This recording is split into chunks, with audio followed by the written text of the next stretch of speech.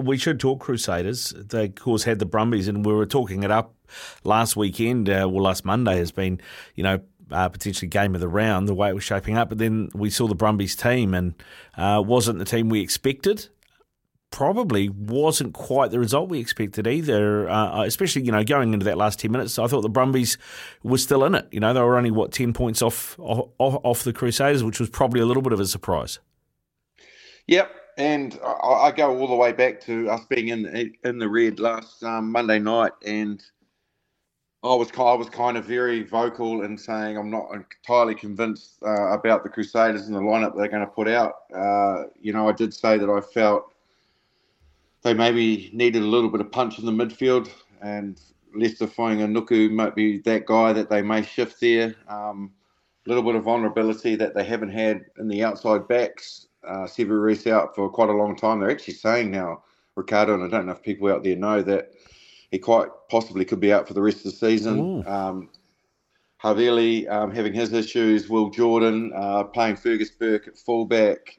Are they vulnerable? And then there's a Brumbies team landing on your doorstep that are stacked full of Wallabies, haven't lost a game, beat the Blues. They're more than capable, and this is probably an opportunity for the Brumbies more than anything. So I was very circumspect. I was like, bloody hell, where's this going to end up? But as it turned out, we had a side that I didn't predict Stephen Larkham or Laurie Fisher would put out, and it left 7 Wallabies and top line players at home sitting in Canberra watching the game rather than playing in it. And look, perfectly honest, mate, I know this is in the red, but it'd be interesting to see if there's a text message or two coming through from some Crusaders fans or even outsiders who look at the Crusaders from the exterior saying, Did we expect the Brumbies to sort of back off this contest? Because it's one that they possibly could have gone into targeting, putting the Crusaders on the ropes for the rest of the comp, making them 3 losses and 2 of them being at home out of 5, rather than maybe going, maybe this is not a game we can't win, so we'll throw the rest of the squad out and just see how we get on. I'm really intrigued to what people think. Yeah, well, you can give us a text on that 8833 because I think that's a really good point that you bring up. I would argue that Stephen Larkham may have missed a trick here. What you're saying is that the Crusaders were vulnerable this weekend, and if he had brought a full strength side, they might have tipped them over in Christchurch. Well, they never are, Ricardo. And I'm speaking from the heart here. Like when you look at the Crusaders, they are a side that they never really show a lot of weakness, but at the moment they are suffering a massive injury toll, and they've got some of their key people out. And equally, like, you throw Sam Whitelock back into the mix against the Blues when he was missing the weekend before, and holy moly, I think I sort of said he was my Crusader of the round, quite possibly. And he was missing, and he's a guy that just goes, you know what, boys, Brumbies Crusaders got big history. We've got to front for this because they're a tough side. They're at full strength. They've not lost. But he wasn't even there. And if I'm Stephen Larkin, I'm going, holy moly, they're not only missing Havili and Reese and quite a few others, Jack Goodhue, they're a little bit disjointed.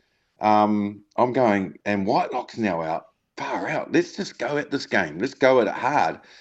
And for want of a better way to put it, put the sword into them. But he backed off instead. I asked him off camera. I was like, mate, why did you not come into this and really try to approach it in a way that if you're ever going to win this comp, you've got to be able to beat the Crusaders at some point in the competition, somewhere, and possibly at home. And this was your opportunity because they're actually a little bit deep out at the moment. And he just said, nah, mate. He gave the diplomatic answer, which pissed me off, to be honest. He just said, mate, this is about squad balance. And, we felt that this, typical week, it felt this side could come here and do the job and blah, blah, blah.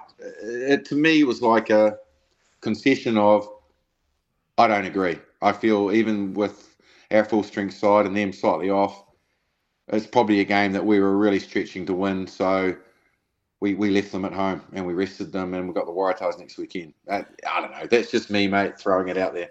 Well, I don't disagree with you because I think, that they went a lot closer than I think most would have thought they would have. You know what I'm saying? I thought Ryan Lonergan was, again, very, very good. I mean, he drove everything they did.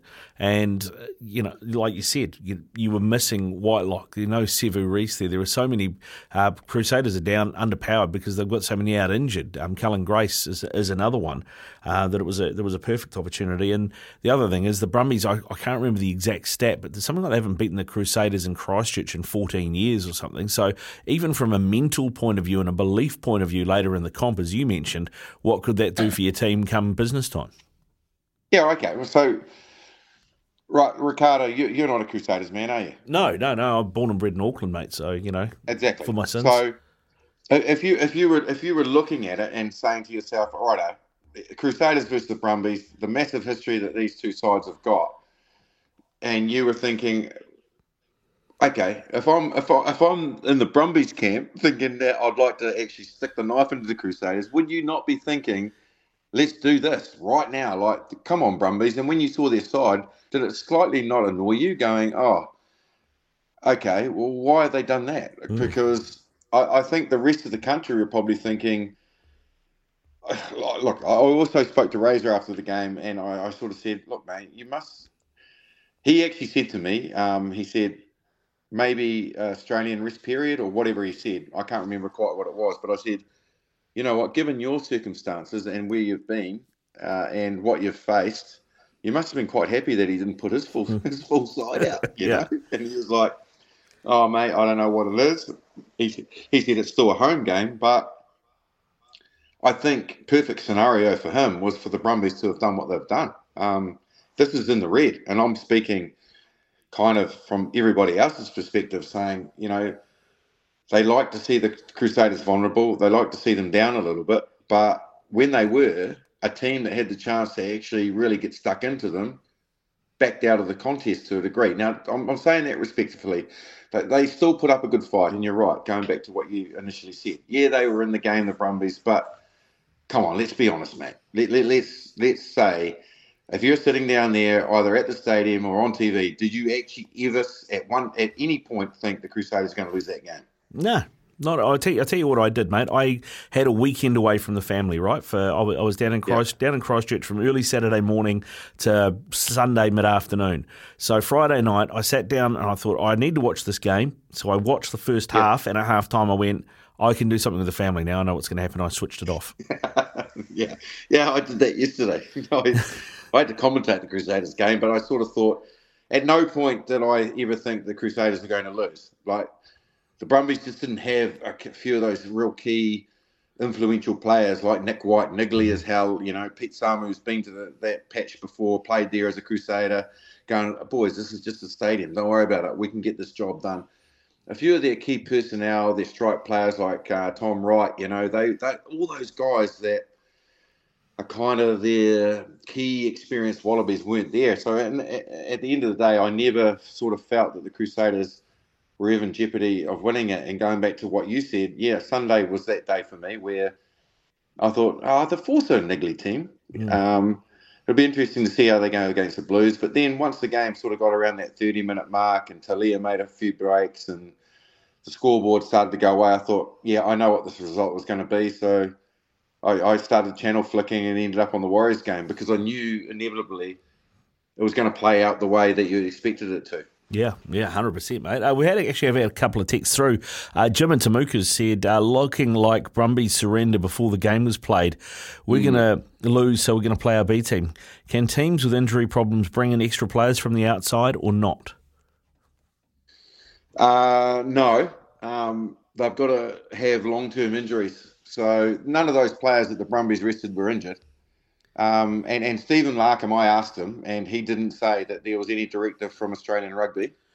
And then I tuned into the rest of the games for the weekend, the Waratahs and the Reds in particular, who have got Wallabies in them, and the likes of O'Connor and Pataya and all those blokes, all those key Wallabies were playing for the other teams.